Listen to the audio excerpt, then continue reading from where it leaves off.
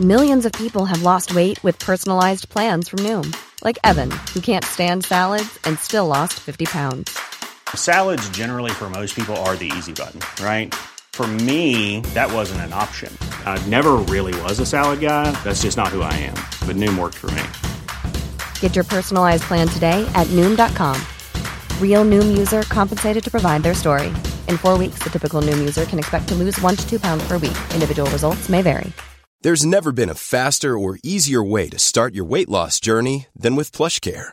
PlushCare accepts most insurance plans and gives you online access to board-certified physicians who can prescribe FDA-approved weight loss medications like Wegovy and Zepbound for those who qualify. Take charge of your health and speak with a board-certified physician about a weight loss plan that's right for you. Get started today at plushcare.com/weight-loss. That's plushcare.com/weight-loss. plushcare.com/weight-loss. Even when we're on a budget, we still deserve nice things. Quince is a place to scoop up stunning high-end goods for 50 to 80% less than similar brands. They have buttery soft cashmere sweaters starting at $50, luxurious Italian leather bags, and so much more. Plus, Quince only works with factories that use safe, ethical, and responsible manufacturing. Get the high-end goods you'll love without the high price tag with Quince. Go to quince.com/style for free shipping and 365-day returns.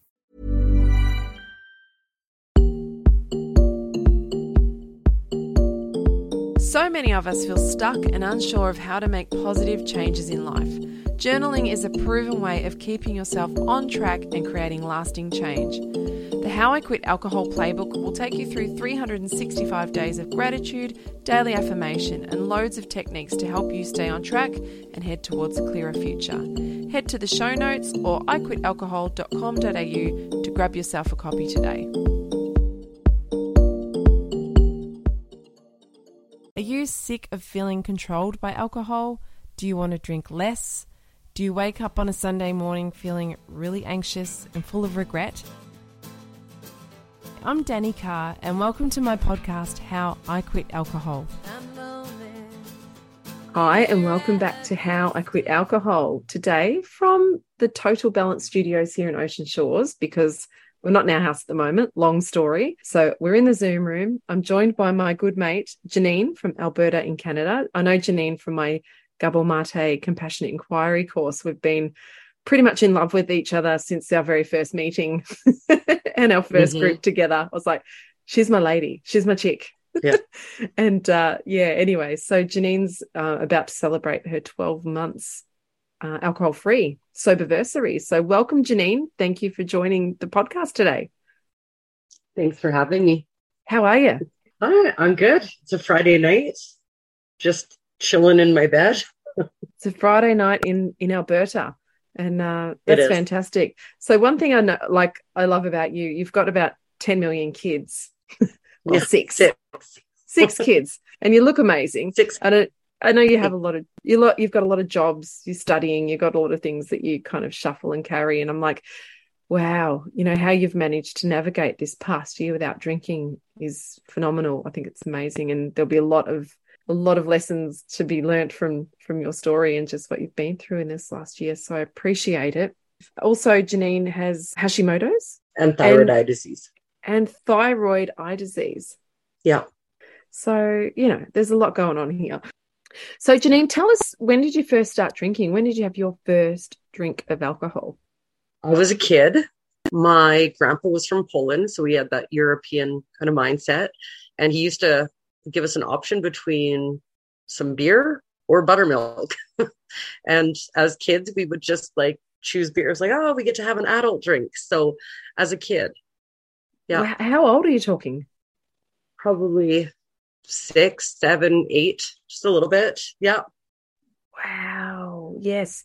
That's so interesting with that European culture. I remember we took Sunny, I think I might have mentioned this before, but years ago we went with my daughter Sunny's godfather to Italy.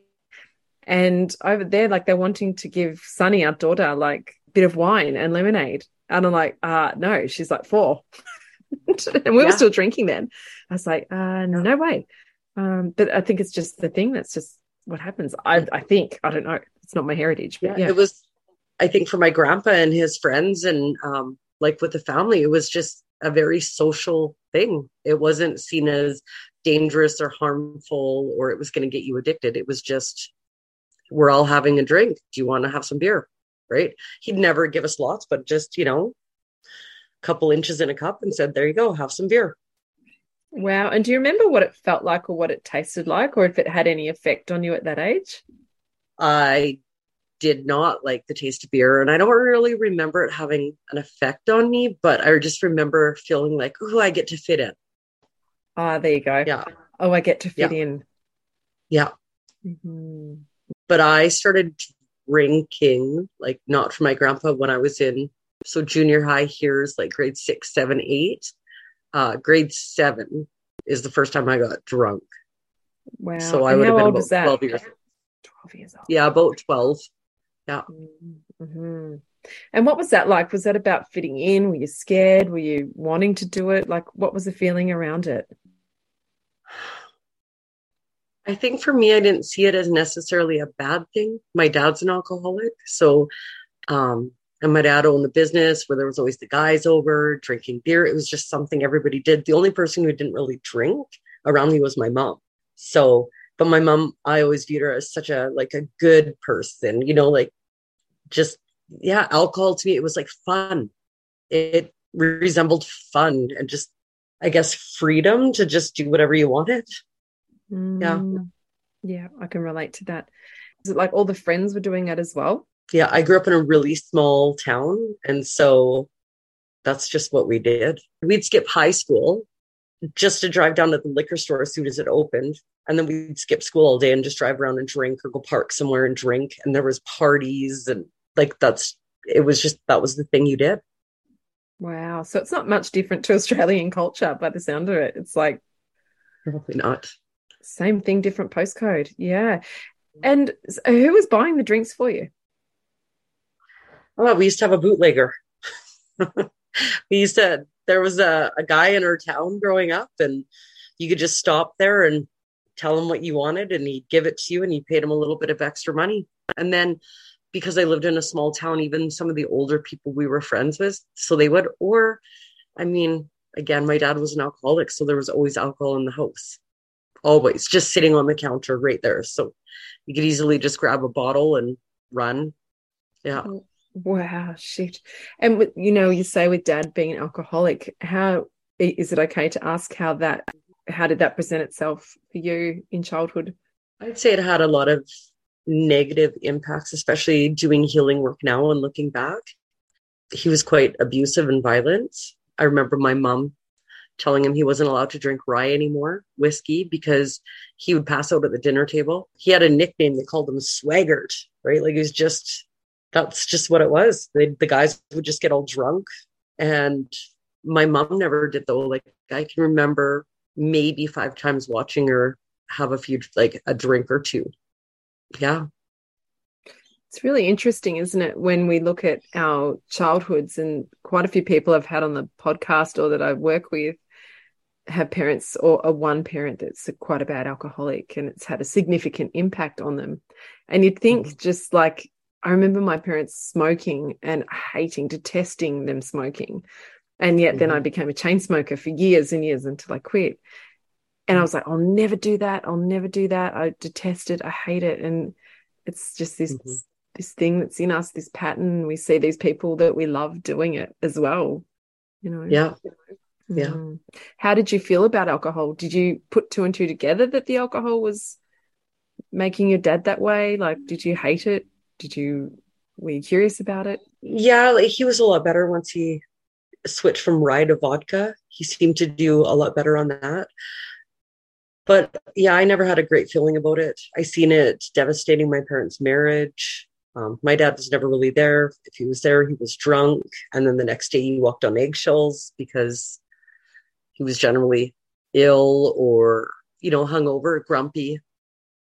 Yeah. So it was pretty terrifying as a kid because you didn't know, especially Sundays used to be my least favorite day because I always felt like I didn't know what my dad's response to just anything normal, right? Like you couldn't ask a question. You didn't know. I was walking on eggshells, literally. Yeah. Yeah. That's the thing with having an addicted parent. And also one of my best friends, her dad, a couple of them actually grew up with alcoholic fathers, and they never knew what they were going to get. You never know what, when a parent's addicted like that, you never know what you're going to get when you come home from school. So it just fucks with your nervous system as well. Yeah. I distinctly remember hating Sundays though, because it was like after the weekend, like the very last day. It wasn't going to be a big drinking night. It's not like you could drink to get over the cravings. Like he had to go back to work and get his stuff ready, and a lot of walking on eggshells. Yeah. How did that affect your core belief about yourself as a child? To be scared of the people I loved, to not trust. And I mean, it affected me in a lot of ways. I ended up getting into abusive relationships after that for up until 6 years ago when I separated from my ex-husband. I've only had relationships with addicts and abusive men I would say most likely because of that. Yeah. Yeah, it has such a ripple on effect. And often we don't realize it when we're in it at the time. And until we can kind of look back and go, wow, this is where, and again, it's not about making yourself a victim, but it's that understanding. I think a lot of it too is it let the men in my life off the hook, where I had the expectation for myself as a parent that I had to be the one who was responsible, and my ex-husband could get drunk, but I'd always have to be the one who drove and put up with the shit basically from him. I remember one New Year's, I was driving home and I had all my kids in my van, and my ex-husband, was really drunk, and it was really icy because we live in Canada and there's a lot of snow, and he was being just really mean and cruel. And then we had went around a corner and he pulled my toque down over my head with my van full of kids. And I mean, it was because he was drunk. Alcohol has so much to be responsible for. Like, you think about things like that, your ex-husband doing that. I doubt, would he have ever done that if he didn't drink? Or, your dad being abusive, would he have been abusive and moody the next day if it wasn't for alcohol? It's unfortunate because we attribute so much of our good times and all the good things in life with alcohol, but actually we don't often stop to blame it for the bad stuff that it brings, which is often the case.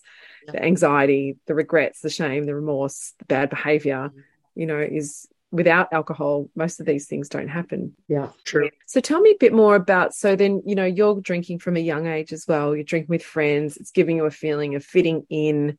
You've already got this kind of self-worth issues from your childhood. So how did it get for you?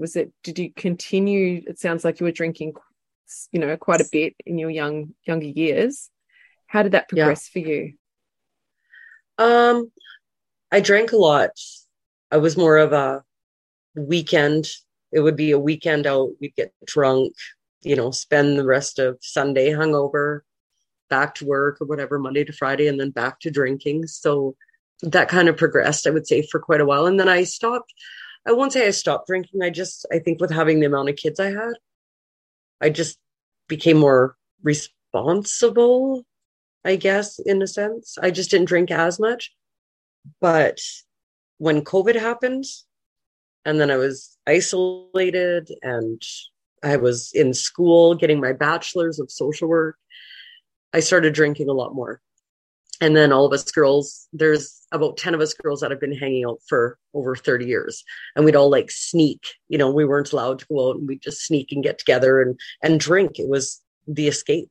Oh my God. Do you know how many people that I coach or join my challenges or, that kind of had it under control to a degree, but then COVID hit. I always hear it, but then COVID hit. And that isolation, the boredom, the stress, it just catapulted people's drinking into another hemisphere pretty much. Yeah. Yeah. So how was that looking for you? So on top of your diseases that you've, was it kind of, how were you feeling? I started really realizing if I drank the next day when I woke up, I was having a hard time seeing. This was when my eyes were actually starting to bulge. I started losing vision in my left eye. But if I drank, I could barely see anything for about 2 hours in the morning. It was really, really blurry.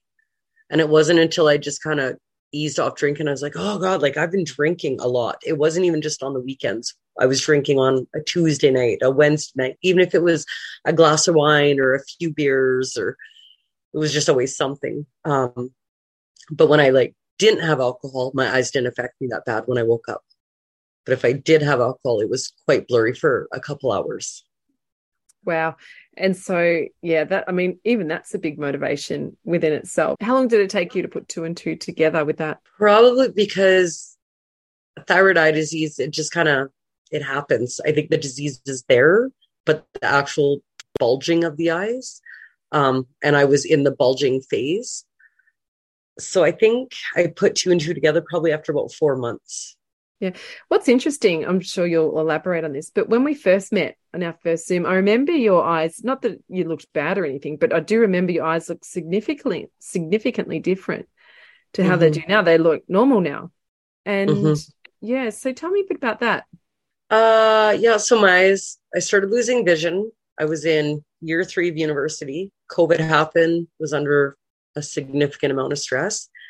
And I thought at first it was from sitting in front of the computer all day that I was losing my vision, but it ended up my thyroid numbers were really out. I kept going back. They were never in normal range, no matter the medication I was on. And I started looking different. Like I remember having a picture and then I kept saying like my eyes. So I went to the optometrist and he wrote me a prescription. 2 weeks later after I got it, it was completely wrong. And he's like, I don't understand. Like, this was the prescription we got. Like, we just ordered you new glasses and you're not seeing out of it. So he sent me to the specialist, and the specialist took one look at me and he goes, your eyes are bulged. So I went home and did research because I've always been into natural healing. And I started deciding to make some changes in my life and started doing some high doses of vitamin C and zinc. And I was using Golden Seal therapeutically and was able to get my eyes to go back into remission that way. Wow. And I also decided to stop drinking. So when the decision came to stop drinking, what was the role and effects of that? You said that you were drinking with friends. You've been drinking with them for 30 years. I mean, how did they take that? Was this just something you declared that you were going to stop forever, or was it just a short amount of time? Well, it was kind of funny. I thought, I'm just going to do like a cleanser. I'm just going to focus. It was September 4th. It was my brother's wedding, actually. And I sat there and watched my whole, like, everyone just getting hammered. And my sister was literally at the fire pit throwing up in front of everybody because she was so drunk. And I'm watching her kids watch her. And then I'm watching her kids drink, like sneak shots. And they're young teenagers. And I just thought, I don't want that for my kids. I just watched that like with my parents. And I thought, I'm just going to take a little break. I've drank more through COVID than I have in years. And so I haven't had a drink since September 4th. And that was the deciding factor for me. That was it. I think fitting into social situations, my friends at first, let me go back. Okay. So I started in September, just not drinking. I thought, I'm just going to quit drinking for a couple of weeks, just take it easy. And I thought, I'll just do the rest of September. So all my girlfriends were like, well, we should all do dry October. I was like, okay, well, I'm already like a month in. Sure. And I mean, I had one girlfriend who didn't even make it to the end of October 1st. I had another one that made it the first weekend. And I thought, well, you guys signed me up for this. I'm going to do it. So then I did all of October. And then I was like, I feel a million times better, even just emotionally. Like I wasn't waking up and feeling guilt, feeling shame, feeling like the booze blues. So yeah. But then like my girlfriends tease me, how long are you going to quit drinking for? And I just I don't know, like maybe forever. I just want to feel better. Yeah. Mm-hmm. Were you starting to notice an effect with the eyes, at the same time, or did that sort of come along later? It was almost immediate because I was also doing the big doses of vitamin C and the zinc and the Golden Seal. And then I stopped drinking. And I noticed a big change in them. I wasn't losing my vision. I didn't have that fear of going blind. Like my vision in my left eye was so bad, I thought I was going blind. God, that's really scary. Mm-hmm. Yeah. With the thyroid eye disease, I don't know much about it. Is it an inflammatory thing or? The endocrinologist thinks I had Graves first. You usually only get thyroid eye disease if you have Graves disease first. Oh. So yeah, I'm not sure. My other girlfriend has Graves disease and her eyes bulged so bad she had to get orbital decompression surgery, where they like take the eyes out, cut the bones from the bottom and then the sides and put their eyes back in. And she still drinks all the time and her eyes are still bulging, even with that surgery. Wow. Has she seen the change in you? Yeah. Wow. Yeah. And that does not spark her interest to kind of. I don't think she would want to quit drinking. Yeah. Right. Mm-hmm. You can definitely see people using it as a coping skill. Yeah. Oh, that's a shame. Yeah, wow. I'm also one of those people that I can have fun without drinking. So my friends always tease me. They're like, yeah, we got the best Uber driver ever. Like at first it was funny to them that I quit drinking, right? And then they started seeing it. This is pretty convenient. We always have a sober driver. Right. And now they've accepted. They're like, really? You're really not drinking? And now I feel like every time I see them, they're like, how many days has it been? How long has it been now? Right. And I have a countdown on my phone or whatever, or a tracker. And yeah, so I think they're curious for sure. And I think a couple of my girlfriends have tried to slow down or quit drinking, but yeah. That's so great because it does have the flow-on effect. So have there been times when you've caught up with them where you kind of did feel the pull to join them? Yeah. September, I stopped drinking September 4th. So September 5th was my first day with no alcohol. September 17th is my birthday and we had planned a girls trip. So 10 of us girls went up to the mountains and rented a cabin. And it was a weekend filled with alcohol from morning to night. And I didn't drink the whole weekend. Oh my God. And it was hard. It was hard. Okay. We have to dissect this and talk about this because so many people will be like, I really want to quit drinking, but my birthday's coming up. Or I really want to quit drinking, but I've got this girls' weekend away. So let's hear it. Like, I mean, did you feel the pressure to do it? I've got so many questions. First question, did you feel that pressure? Oh, yeah. And I mean, we played drinking games, but I think a lot of me was when I worked, so I'm a social worker and I was working at the detox center during COVID and seeing the amount of relapses and the people coming in there was also really hard. That was something else that really made me decide to quit drinking. I watched people come off meth, fentanyl, crack, everything. And alcohol was hands down the worst to watch people come off of. You're kidding. And it was awful. People who were coming in there on other drugs, they'd come in and sleep for 24 or 48 hours. Somebody that would come in there detoxing from alcohol, 3 to 5 days later, they'd be getting DTs, hallucinations, seizures. It was really awful to watch. And the thing with alcohol, it was affecting everybody. It didn't matter if you were male or female or which gender, it didn't matter your class, age, like everyone. It was really sad to watch. Yeah. Yeah. It doesn't discriminate, does it? It doesn't. Yeah. So that was it was almost like there were so many different factors that made me want to quit drinking. But the health, like my own health was the number one driver, but all those other things. I also work at a little bar and I still work at a little bar and don't drink. Yeah. So that also just watching people, and I'm like, God, like people who are drunk, they think they're so funny and they're so loud and obnoxious and they make stupid decisions. Yeah. Oh yeah. Yeah, absolutely. So, okay, so you've gone away with your girlfriends. It's your birthday weekend. They're having drinking games. And even though you're thinking, I've seen what it does, I want to do this for my own health, how do you stick to your guns when your friends are saying, which I'm sure they were, come on, just have one? How did you do that? They were. Yeah. They were. Yeah. I think the day I decided that was enough for me to stick to my guns. And I mean, it was pretty new. The first month was the easiest. I've actually found in the last couple months it being harder, especially in Canada. It's summer right now. Summer and alcohol go hand in hand. Mm-hmm. Everything here socially like revolves around alcohol. Let's go sit on a patio. It's outside with drinks, right? Let's go on a river float. It's outside with drinks. I've actually found it harder in the last couple of months than I did in the first month I quit. What's the hard component for you? Is it just the scenery, or is it the socializing aspect? It's the socializing aspect. Yeah. Yeah, it is. I mean, there's like, my girlfriends invited me and they're like, I don't know if you want to go to this, but they went up to a big city that's close to us and they went on a beer tasting bike ride. Right. So like I'm missing out on things because I'm not drinking. And so that aspect is hard. You know, the feeling of missing out, or I'm not getting invited to specific things that revolve around alcohol.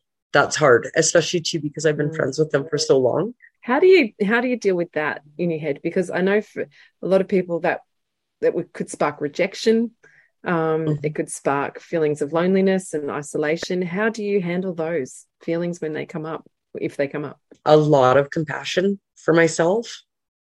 Oh, yeah. Right. Mm-hmm. I mean, I feel like I've always been on a healing journey, but this last year has really been about my own healing. So I just sit and ask myself like what I'm feeling, why I'm feeling it. Why do I feel the need to go drink? And if I'm missing out, it's okay. Yeah.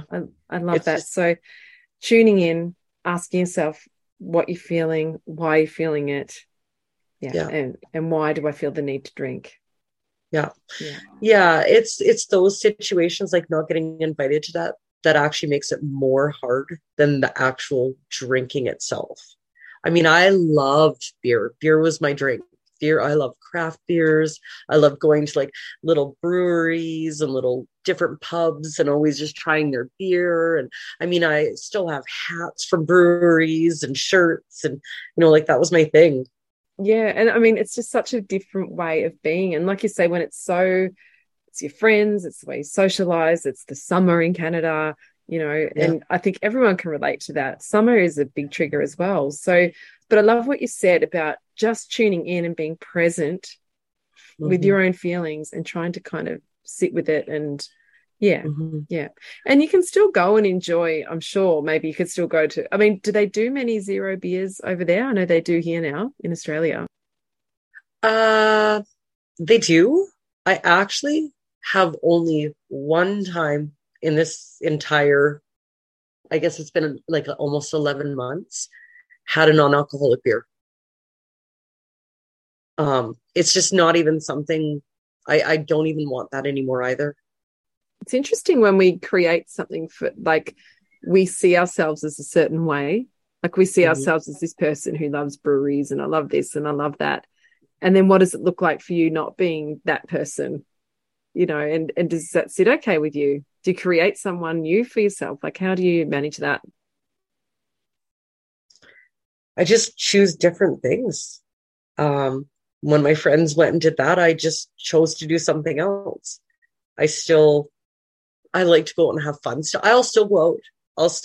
I still go to the bar with my girlfriends. We'll still go out dancing. And I still have fun. I still end up being one of the last people out with them, and I drive them all home. And I don't know, there's something in me that I love responsibility for some reason, but I don't always stay the latest anymore. I used to. I like coming home and I like getting sleep, and I also like waking up and not being hungover. And it's always just, it's not that I hope my girlfriends have big hangovers, but there's something inside of me that every time they're like, oh, I'm so hungover. Oh, I spent the rest of the weekend in bed. I'm like, I didn't. It's fun. I'm like, I actually got to spend a whole nother day doing other things other than being sick. And I really just don't want my kids to see me like that. Yeah, it's so true. It's so true. And I think something that you said too about your own healing journey, it's, became more important than the other, and so I think it's when we start to weigh things up with alcohol, like actually doing a cost analysis on it, almost cost risk analysis, where we go, okay, what is this costing me? and what am I getting for it, out of it? And, you know, what if I don't do it? And then what do I get out of it? And for you, it was this whole healing journey, and not just physically, but spiritually as well. Mm-hmm. Yeah, for sure. It's when you start to see the physical aspect of things, when you're starting to see that healing, do you kind of reflect on that to keep you going? Yeah, I do. And I realize that, like, when I go out, I went on a date the other night. Woo! And yeah, the guy I went out with, like, he's like, you sure you don't want to drink? Right? Did one of those. He's like, come for whiskey. And he's like, okay, yeah, I know you don't drink. He's like, fine, have a coffee. Right? And he just, like, he pokes on purpose, which is fine. And I was like, oh, I could have one beer. Like, I could just have one. And then I realized too, I'll just sit with that, because that's just a craving, and it passes really fast. If I just sit with it, I acknowledge it being there.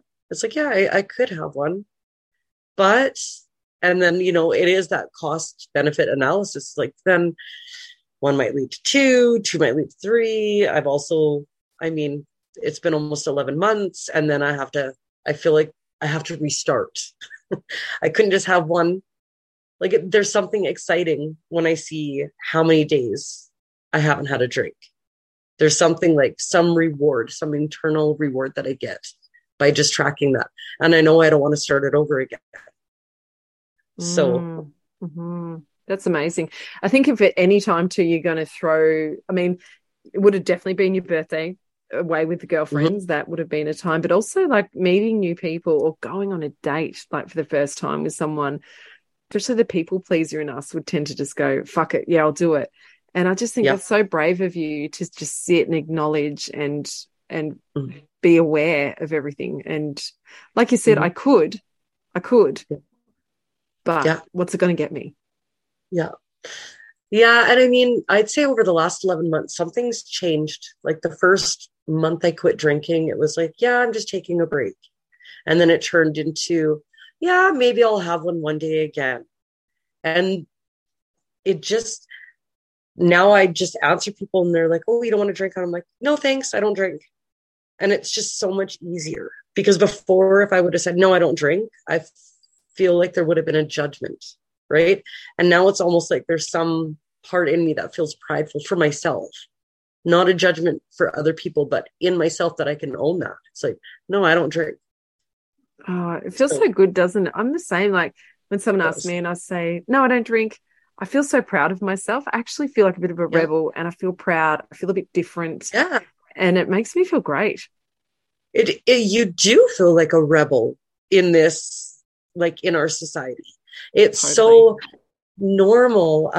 When I was going through my social work program, we were talking, when I was in my addictions class, we talked about how women especially didn't suffer with alcoholism to the extent that men didn't, and maybe still not to the same degree, but it is really pushed on women to fit into some societal norm. It's like coffee in the morning and then wine time at night. And I mean, like, you can go into any department store and they have decorations and it's like, it's wine time. And like, it's so forced upon us that it's normal for all these women to be drinking, where, you know, several decades ago, it wasn't as common. Yeah, that's so true. There's a huge push in society for women to be drinking. Like, they open the demographics of advertising to get women to drink more. It's so true.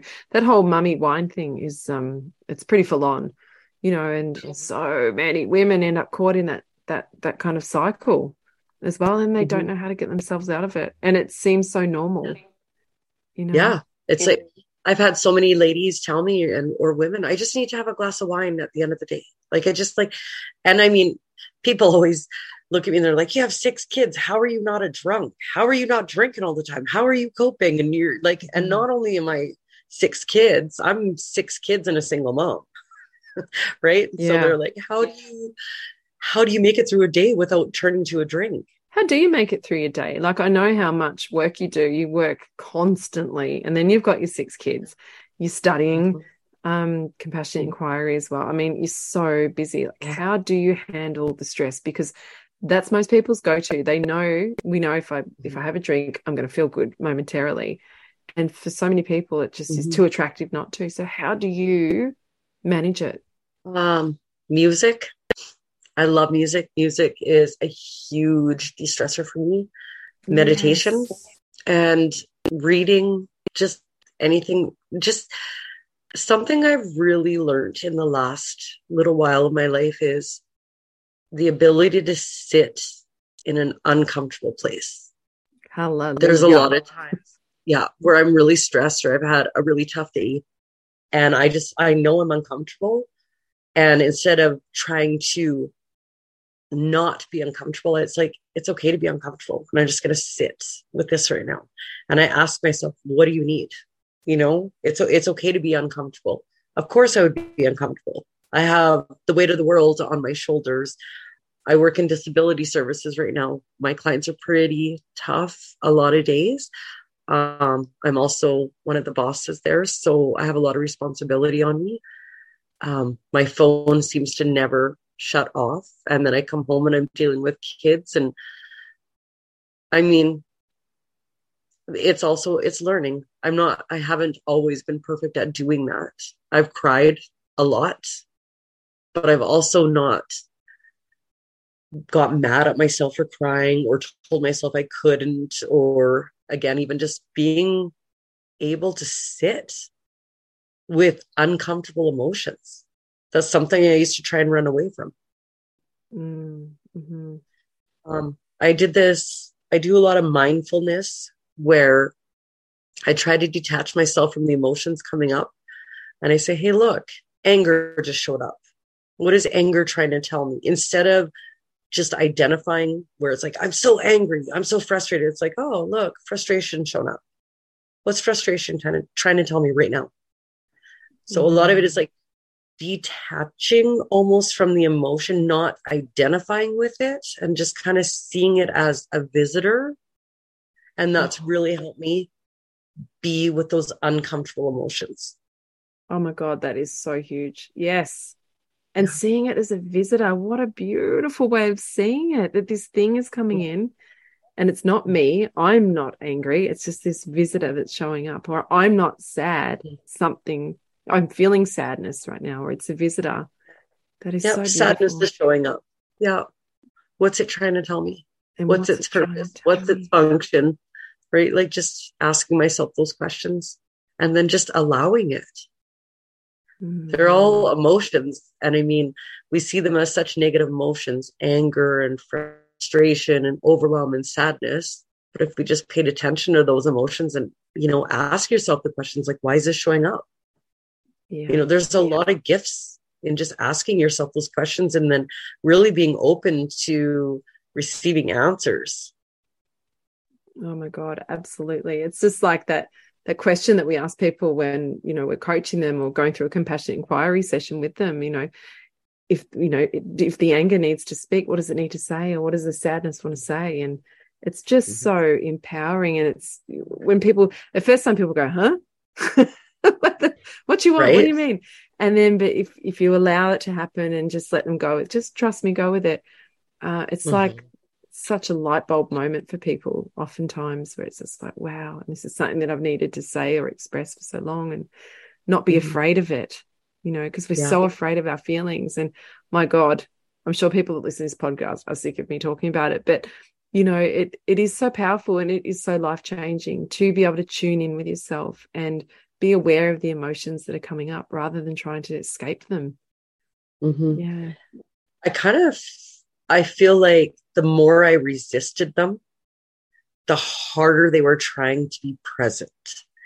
So anytime I felt an uncomfortable emotion and I tried doing something to escape it, they would just come back stronger and harder. And it was like, the universe first gives you like a feather tickle, and then it gives you a stick to the head, and then it gives you a brick, and then it gives you, a semi truck, right? Like it's all those, like, if you're, what's that saying?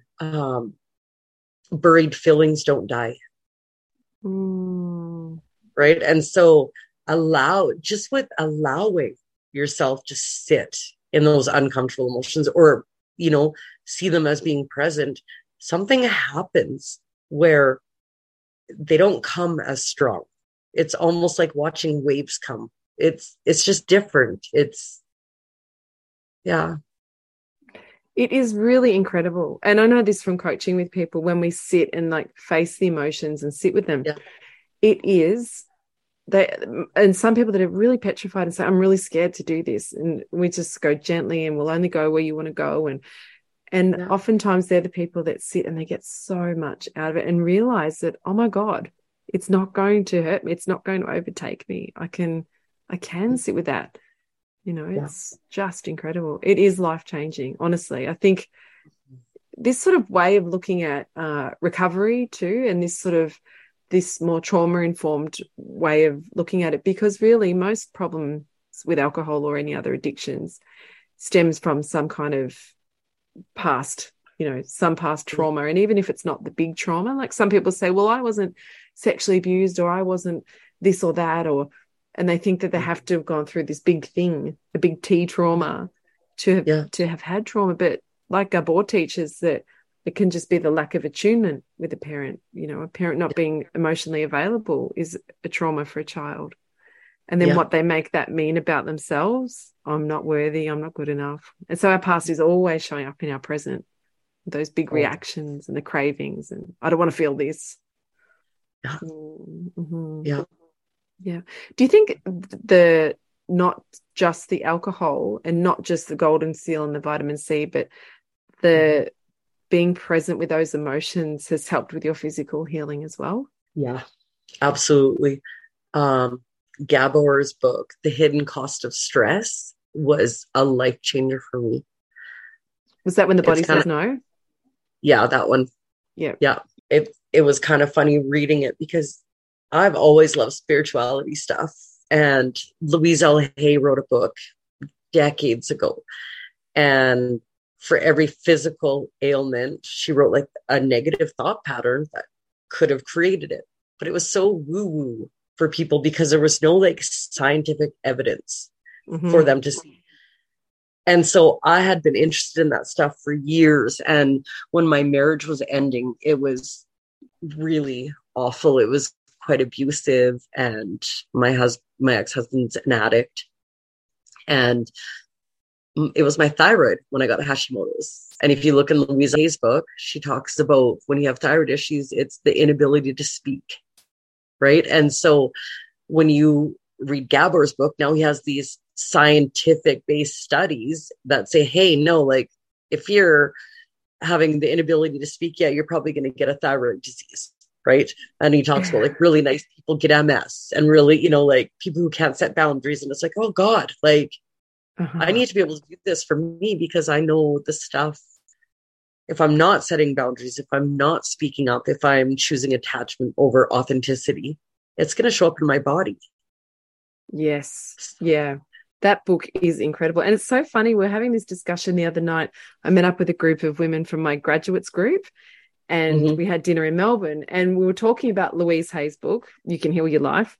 And a couple of we were saying, and I was one of them too, like, oh my God, that shit was so woo-woo about what she'd say about the body and the thought patterns that would go with it. And I was with them, and I was like, yeah. And then I said, but have you read Gabor Mate's book, When the Body Says No? Because it's actually quite similar. His is just, he's got the science to back it. It's pretty amazing. So we realized that we have to get this stuff. I always say that emotions are like farts, better out than in. Yeah. Because that shit's going to make you sick, and just like a gassy gut, like we've got to get this out, and like the emotions, we've got to get them out. We can't keep them stored inside us, or they get sick. And that's alcohol is doing just that. It's keeping all that stuff in, whether it's a big emotion, whether it's just feeling really fucking awkward socially, and there's something, and it's like you say, what's going on for me? What's causing the craving? Is it I'm so uncomfortable? Why am I so uncomfortable? What's that all about? And having some compassion towards yourself is just so huge. I just think there's so many different reasons people drink, right? It's like the social aspect, it's boredom. Like I still, like I said, I still work in a little pub, and I watch people come in there. And I know I'm watching the clients come in there, or like the patrons, they're traumatized or they're bored. They don't have like somebody else in their life or family around, so they drink out of boredom. Like I could literally watch people walk in and it's like I know why they're there. It's not because they're just like, hey, I really just love a beer, I'm gonna go sit in a bar by myself and just get drunk. And it's kind of funny. Like I feel a lot more compassionate even towards the customers that come in now. Yeah.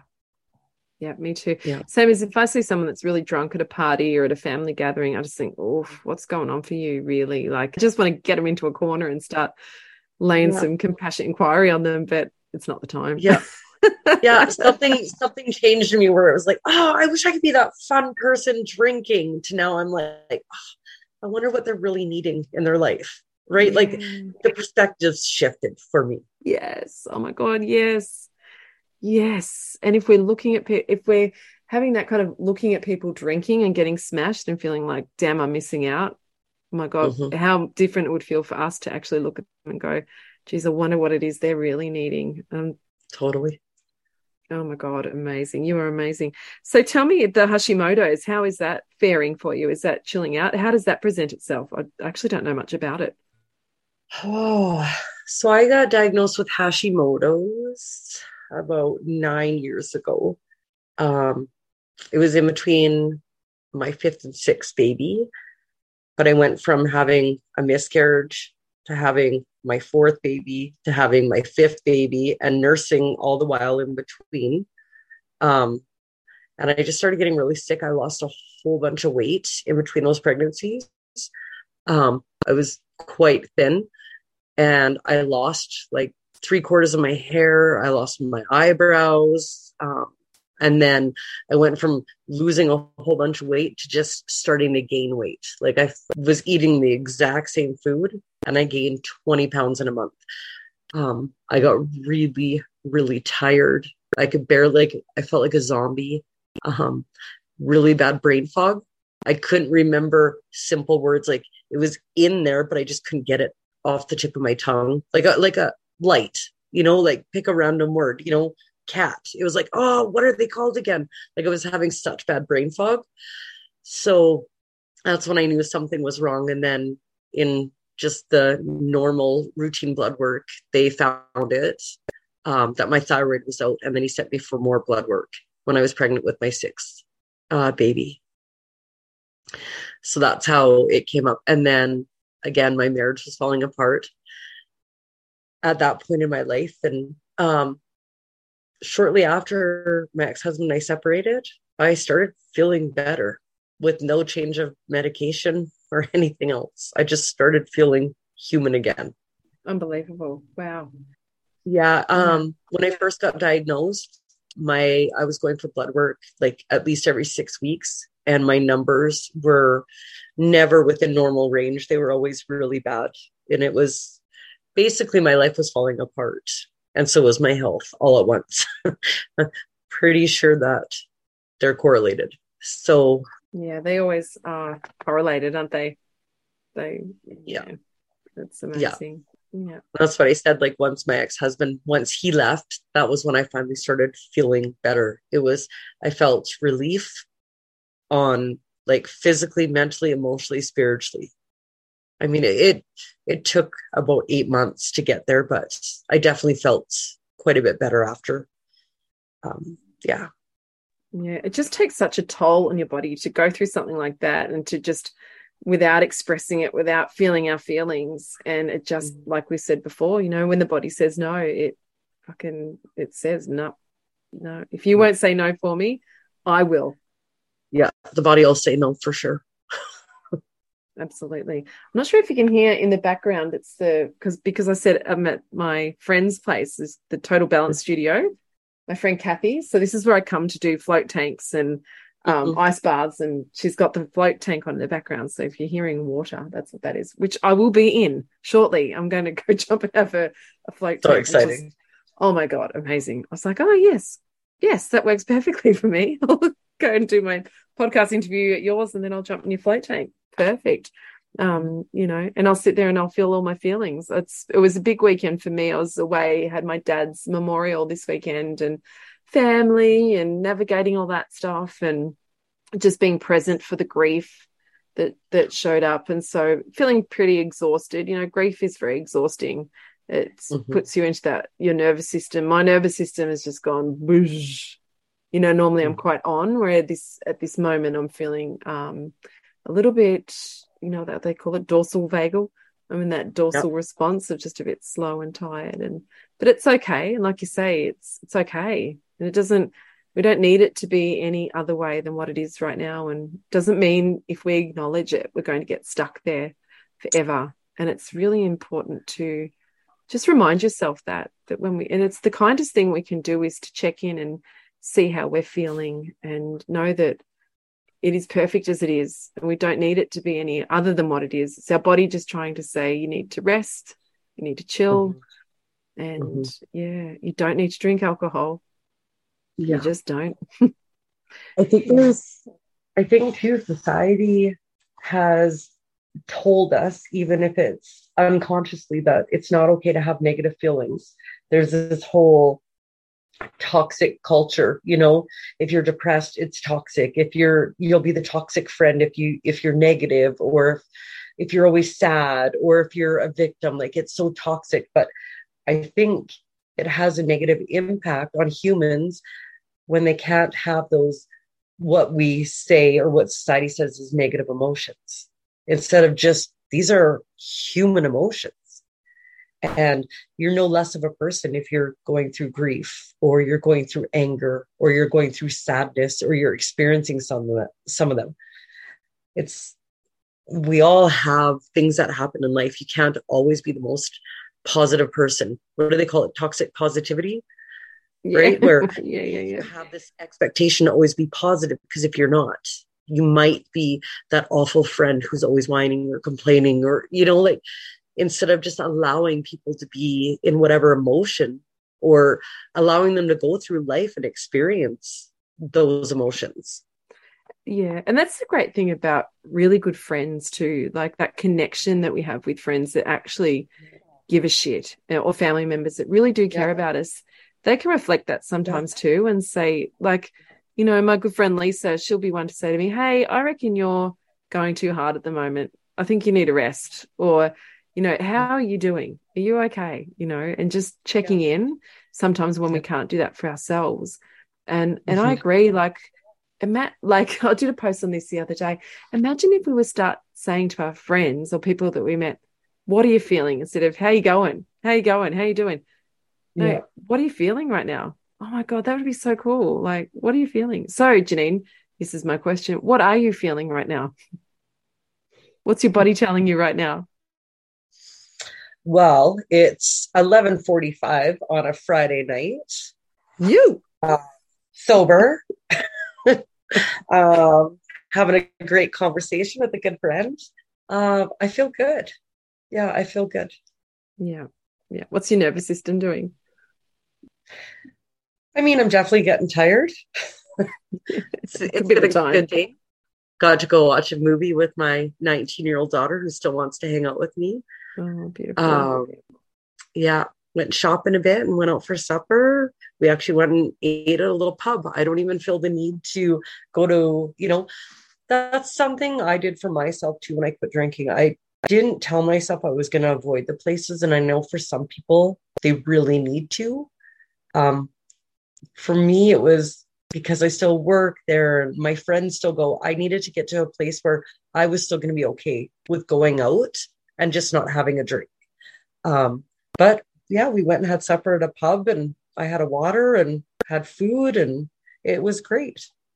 Yeah. So beautiful, isn't it? Like so connected, so perfect. I love that. And what a gift for your daughter as well, to have a mum that's present and, can do that with her and not be running off to wondering where she's going to get her next beer from.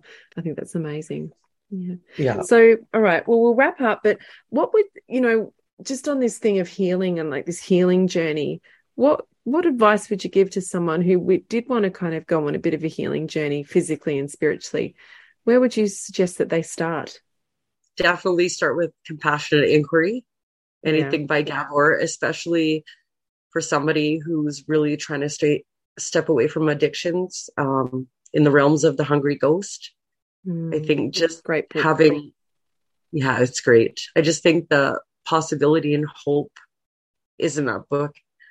I think surrounding yourself by people who are supportive, and tough question. I think it's there's not just one answer to get there. I think a lot of it is learning to sit in the uncomfortable places.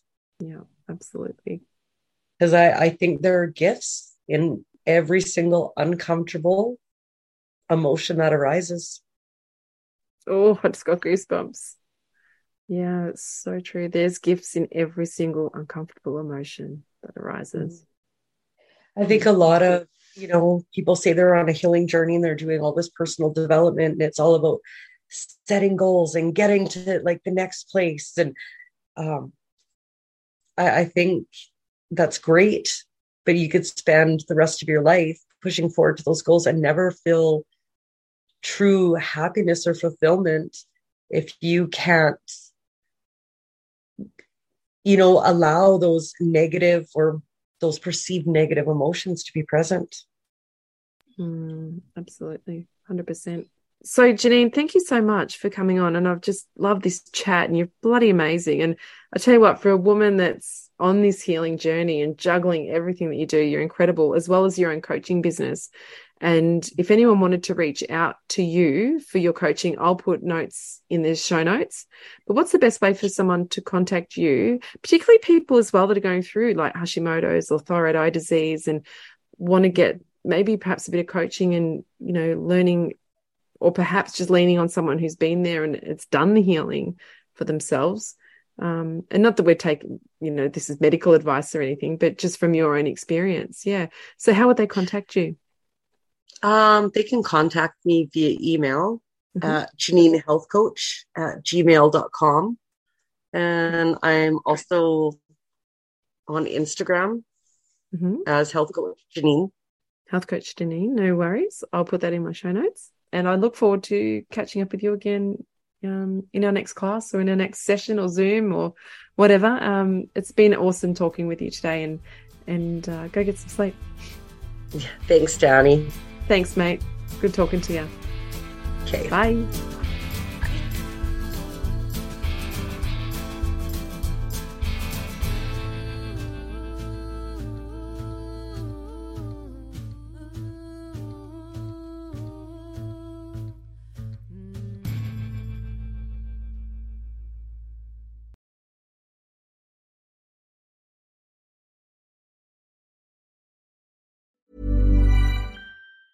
Planning for your next trip?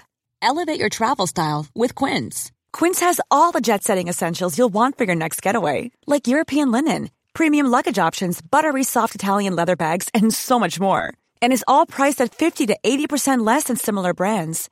Plus, Quince only works with factories that use safe and ethical manufacturing practices.